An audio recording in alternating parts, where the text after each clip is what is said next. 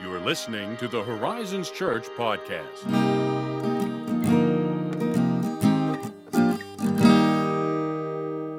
Bonjour. Bonjour. Bonjour, bonjour, bonjour. Oh, There goes the baker with his tray like always. I like that. That was a little Beauty and the Beast reference for those Okay. of you who... You know, it's funny because I thought to myself, the cadence, the melody, I'm like, that feels like an OG animated song. And I Oh, was- it is. You were that's great. right. That's great. Your OG animated song instincts. Those are my favorite instincts. Spot on. I'm gonna say they were great. The ability to write songs for those old films, Oh, yeah. excellent. So good. When Abby watches those movies, I will have songs stuck in my head for weeks. Yeah, Like that song. Or the Gaston song. I think that's one of my favorites It is of so all good. time. It's so good. No one. Yeah. It's just I love it. excellent. So, anyway, doing well? Doing Hanging in there? pretty well. Pretty well. Yeah, not much to complain about. I could if I tried. We could. Don't couldn't we? need to though. Don't need to. It's No. non-essential. No need to be like Korra and the gang. Exactly. Get swallowed up by the earth like Yeah. lunch. Pretty low on my list, actually. That's excellent. How about you? Oh yeah, I'm good. Other than the, Actually, no, I'm just good. I'm was feeling that going to good. be an impending winter comment because It autumn is was. near upon us? But people are gonna get tired of it. They're gonna be like, "Oh my gosh, there's Josiah All talking about our- winter again." So Our now I'm autumn not doing it. fans are chafing. Yeah, so I'm not gonna do that. I enjoy pumpkin flavored everything, Oh my so gosh, I'm so excited. I'm really into that. I love every detail, every single thing that comes along with autumn, except Thanksgiving. I do enjoy Thanksgiving. It so is anathema to me. That is, but you don't even like turkey. So, If it's a deli sliced meat, I can put it on a sandwich with toast. but It's pretty nice. man, But other than that, turkey and don't stuffing care. is. I'm not like a feast person, which I hate to say in a Christian circle. You know what I mean? Because there's a whole we have a bunch of lot feast feasts. days. I'm gonna be like heaven. I'm not really. I'm not into really a feast person, I'm not Lord. A feast you didn't make me a feast person. Did you know that? He's yeah. gonna correct that deficiency when you get to heaven. Yeah. So for a holiday that is primarily social and feast oriented, I'm like, this is two things that I am not about. I like to kind of do a drive-by. You know what I mean? Yeah. I'm aware of it. I'll have a this or a that, and then where did Ethan go? He gave us an Irish goodbye. And that's what happens. That's my method for navigating Thanksgiving. You did attend our Friendsgiving last year, mine and Morgan's. That is the true. Friendsgiving that we had, That is- which I feel like it's a different vibe. It is a and it different wasn't vibe on Thanksgiving Day because it's not 47 people. You know what I mean? That makes a That difference. is true. We couldn't fit that many people into our house or park that Yeah. many people on our street. Oh man, yeah. But anyway, yeah, I do enjoy that. That's like my last. No, I take that back. Advent is ironically my favorite season on the church calendar. Which is an inconvenient season for it to fall in. Inconveniently set in December. Yeah. But, Oh, it is man. what it is. So, Yeah. anyway, those are some bits of, the Christian life there. And, you beat up on the feasts. I beat up on the winter. And a lot of people beat up on the doctrine of penal substitutionary atonement. All the time. All the time. I've heard enough of that. What in the heck? One of the things I want to say, at least just in the modern American context, Yeah, in sure. certain places, it's not everywhere. But one thing that does get beat up on in those contexts is that doctrine of penal substitutionary atonement, which Strikes me as a pretty central dealio there. it is pretty central, Big deal. which is, it is unfortunate that people want to beat up on it so much. But this is the doctrine, by the way, that states that Christ, in his death on the cross, bore the penalty, hence the term penal, as in penalty, for our sins and paid our debt in our place or in our stead, hence substitutionary. So that's what that term means, which seems pretty basic. You read passages like 1 Peter 2:24, which says, Christ himself bore our sins in his body on the tree, that we might die to sin and live to righteousness. By his wounds you have been healed. Should be pretty familiar, pretty sound to most of our listener base. Yes. I would yes, think. Yes. This is pretty basic It is Christianity. a bit of a 101. It is. It really is a bit of a 101. But lots of people have trouble with this idea. And depending on where they fall on the spectrum, the reason they may have trouble with it is because they have issues because it seems to, it doesn't seem, it clearly implies that God has great wrath towards sin that needs to be dealt with, or they're concerned about how God can be morally just to impute sins upon his son that his son didn't commit, or that it somehow promotes an unhelpfully violent framework for understanding our restoration to God. So those are all problems that people have with it. And I mean, I can be sympathetic to those to a degree. Like I can see how you could, depending on how you read the doctrine, you could be like, oh yeah, I can see how you might have some concern to that. I can be sympathetic to that entirely. But it's pretty essential. I mean, it's really hard to read your Bible and get around it.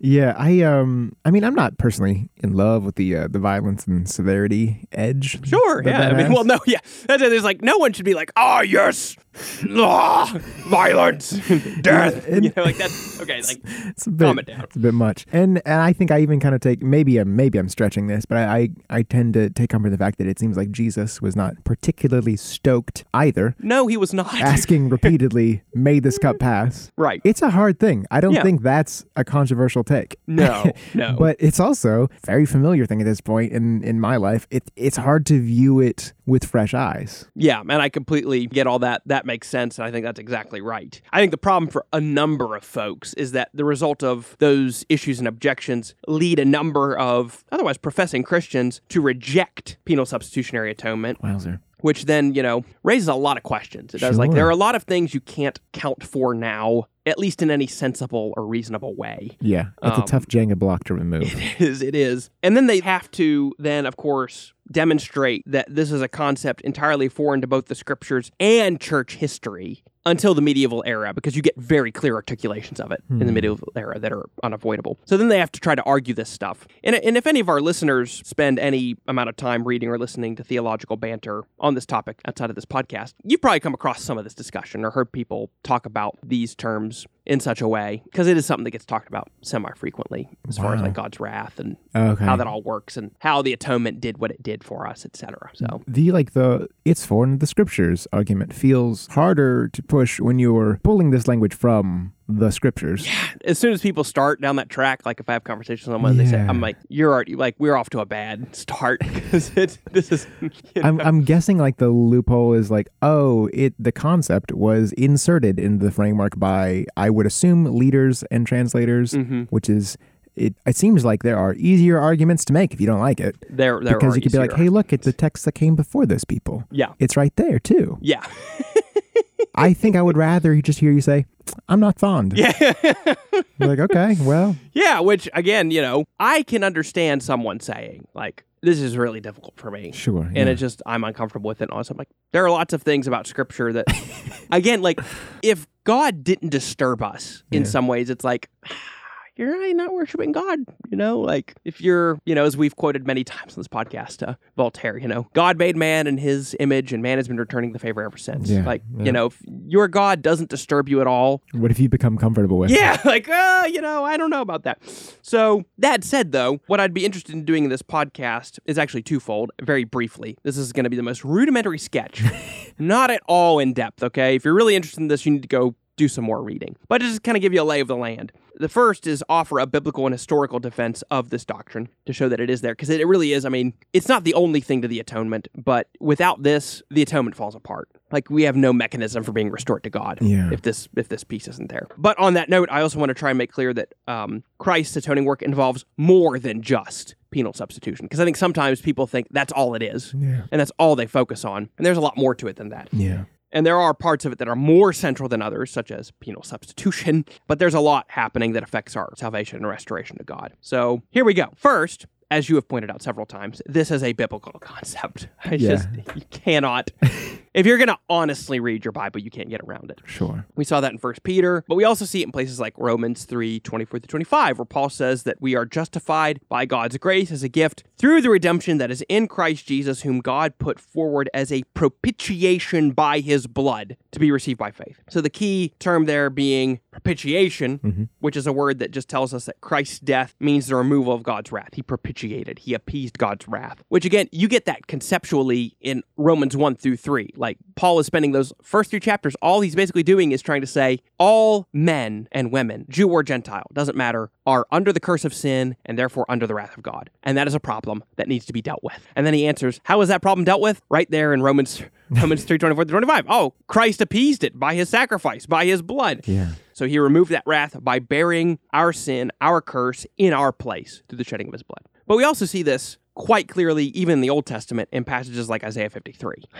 That is such a lodestar text for this doctrine and for everything having to do with what Christ accomplished on the cross. Because you see there, God says that his servant, Christ, was pierced for our transgressions. He says, our iniquity was laid on him. He makes an offering for our guilt. He bears the sins of many, etc. So you have all that going on. Now, at this point, someone might object, that's all well and good, but the church fathers didn't see penal substitution in the Bible. They never use the term or even talk about it. Okay, which is the point where it's like, there are a couple problems with that. Yeah. First of all, let's just say, just to get this clear, the church fathers were not infallible or inerrant anyway, right? I think some people... Yeah, good call. And I can probably sometimes be guilty of this because I love the church fathers, really love reading patristics, all that stuff. Got a big Fathers fan here. We do. Big Fathers fan. And you can think, oh, well, just because the church fathers said it, that means, or didn't say it, that means that's the way it is. Like, no. They were neither infallible nor inerrant. And they were very clear to point that out. They were like, good caution there. Yeah, so it's like, I mean, come on here. But second of all, when I read or hear objections like this, and I'm feeling charitable, my assumption is that the person leveling it has only read snippets of the fathers. Like they, read someone who was like, let me quote a father here and just without any other context or anything. Or they've just read someone else who's claimed that they've read the fathers and then claimed that the fathers didn't believe in penal substitution. That feels very likely. Yeah. A lot of times I'm like, I sure heard this on a podcast. I did. That's the way I heard it. Which is, alas, simply not true. I'm going to perhaps be guilty of almost committing the same sin that I'm accusing others of, but you can pick up a copy of, for example, to give you one brief one here, Athanasius, writing in the 4th century, so he's writing in the 300s AD. He's got this great little book called On the Incarnation. Lovely, a magnificent work. It's short, easy. You could read it in one setting if you really wanted to. And here's what he says early on. For his it was, that is Christ's, once more both to bring the corruptible to incorruption and to maintain intact the just claim of the Father upon all. For being word of the Father, and above all, he alone of natural fitness was both able to recreate everything and worthy to suffer on behalf of all and to be ambassador for all with the Father. Yeah. He says it right there. Well, like, in other words, you can't just word search penal substitution and try to make your argument. No. You actually have to pretty sincerely, sift through the concepts presented because that's, as far as I can understand it, the exact same concept with a different vocabulary. Right. Which, if you're looking to make a bad faith argument, is a minefield because it is right there under your nose. Yeah, and I do find this goes back to a podcast we recorded recently on tips for reading. Yeah. Which is that you have to engage and try to understand the concepts and the meaning and everything else in the argument that an author is trying to make with their words. You can't just say, they did or didn't use this word or this term and say that, therefore, they didn't believe in X, Y, or Z concept, or they did believe in X, Y, or Z concept. Words have semantic range, and concepts are not necessarily married to specific terms, which is what we're seeing right here, right? Exactly. C.S. Lewis has a great example of this dynamic where he talks about in the 1950s or 40s, I can't remember which, the Anglican Church was looking at making changes to their prayer book to update the language, to make it more modern. And one of the lines that were going to change was, it was a prayer for magistrates, and they were saying, we pray that they may administer justice. And originally it said indifferently. May they administer justice indifferently. And they were going to change it to, may they administer it impartially. Oh, okay? That's interesting. Well, so Lewis had a friend who was a priest, and this priest, his congregation was mostly a bunch of rural farmers. And the priest was like, I don't know about these language changes. And so he went and asked a farmer or a sexton or somebody in his congregation, hey, what do you think of this word change? When I say, may the magistrates administer justice indifferently, how do you take that? He's like, oh, they administer it fairly. Like, they're not distinguishing between, they're not biased, they're fair. Yeah. He's like, what about impartially? He's like, oh, I have no idea what that means. Impartial, impartial justice, no. what do you mean? So but I think what's funny about that is I get impartial. I'm like, oh, impartially. Yeah, you're not, again, you're that sounds chiefly fair. Yeah. Indifferently sounds emotionally detached. Right. So point is again, you have to be aware not only of the semantic range of words, but how different periods of time and different people groups use those words and what they're trying to communicate. Yeah. So anyway, you get that right here in Athanasius. You get an understanding of Christ's atoning work that doesn't use the precise words or precise terms that we use today, but that's to be expected. Like you have to see if the concept is there, which leads nicely to the next part of the discussion, because Athanasius doesn't only focus on the substitutionary character of Christ's death. That's not the only thing he focuses on. not even in that statement, because he also looks at what we would call the recapitulatory character. Okay. There's a fun. Yeah, which word should we change that word? But you notice he said Christ was able to recreate everything. Yeah. So he's not just saying, oh, Christ bore our sins and suffered on our behalf. He also, in his work on the cross, came to bring life and immortality to light, as the Apostle Paul says, which he did, ironically, by his death. And that's another piece of the atonement. So when we're considering this, we get at least 3 other major foci in the atonement discussion. And there are a lot more than this, by the way. I want to make that clear. Like, there are so many different terms and theories for... When we're talking about atonement theories, by the way, we're really discussing what mechanically did the atonement accomplish. Like, when Christ died on the cross, what happened and how did he do it? Sure. How did that happen? So you get a lot of different names and a lot of different theories, but 3 of the major ones that come up frequently are recapitulation, Christus Victor, and moral exemplar. Those are the 3 you get. At least kind of sound like what they're saying. Yeah, and that's you know, nice. You get a pretty, fairly self-explanatory. Are they mutually exclusive or do they work in concert? Well, so that's the thing, okay? Okay. And this is where I sometimes tend to get frustrated Okay. in these discussions. So like if, I'm having a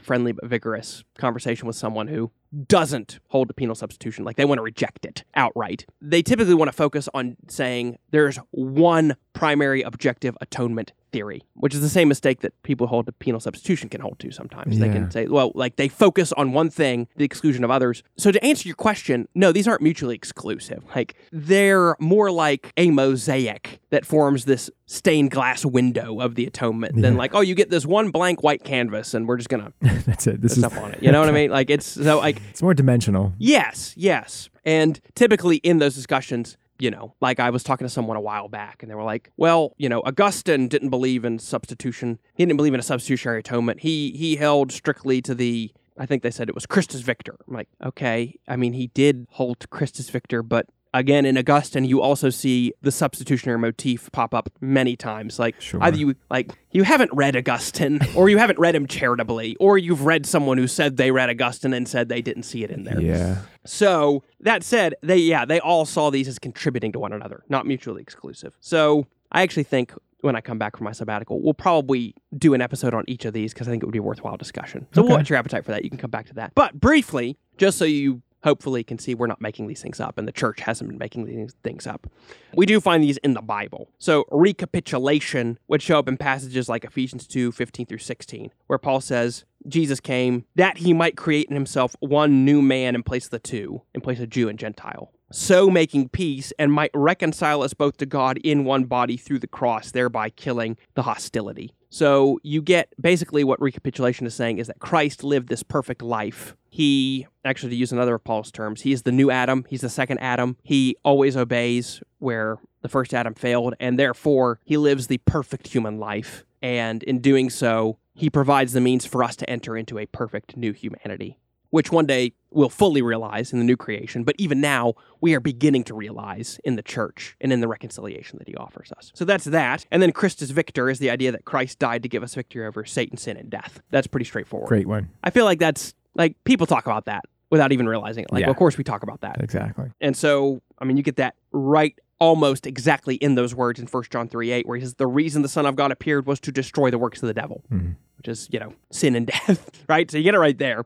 And then finally, you get the moral exemplar, which means that Christ does provide an ethical and imitative template for how we as Christians ought to live our lives. So, again, 1 Peter 2:21, for to this you have been called, because Christ also suffered for you, leaving you an example so that you might follow in his steps. So, actually, this is a common fault of moralistic modern evangelical churches, is that Really? Christ is only your moral exemplar. Like That's he's the, interesting. you read the Bible only as ethical template, which again, it is. Peter says, Jesus provided an example we're supposed to follow. Paul says, imitate me as I imitate Christ. And we see that in the atonement, but it's not the only thing. You can see how if you take any one of these by themselves, you can get weird mutations Yeah. of the Christian life. It that- leaves like some pretty notable deficits. Yeah. So like if you have you can become very easily word of faith or prosperity minded if Christus Victor is the only thing you think about. Yeah. If all you're thinking is Christ came to give us victory over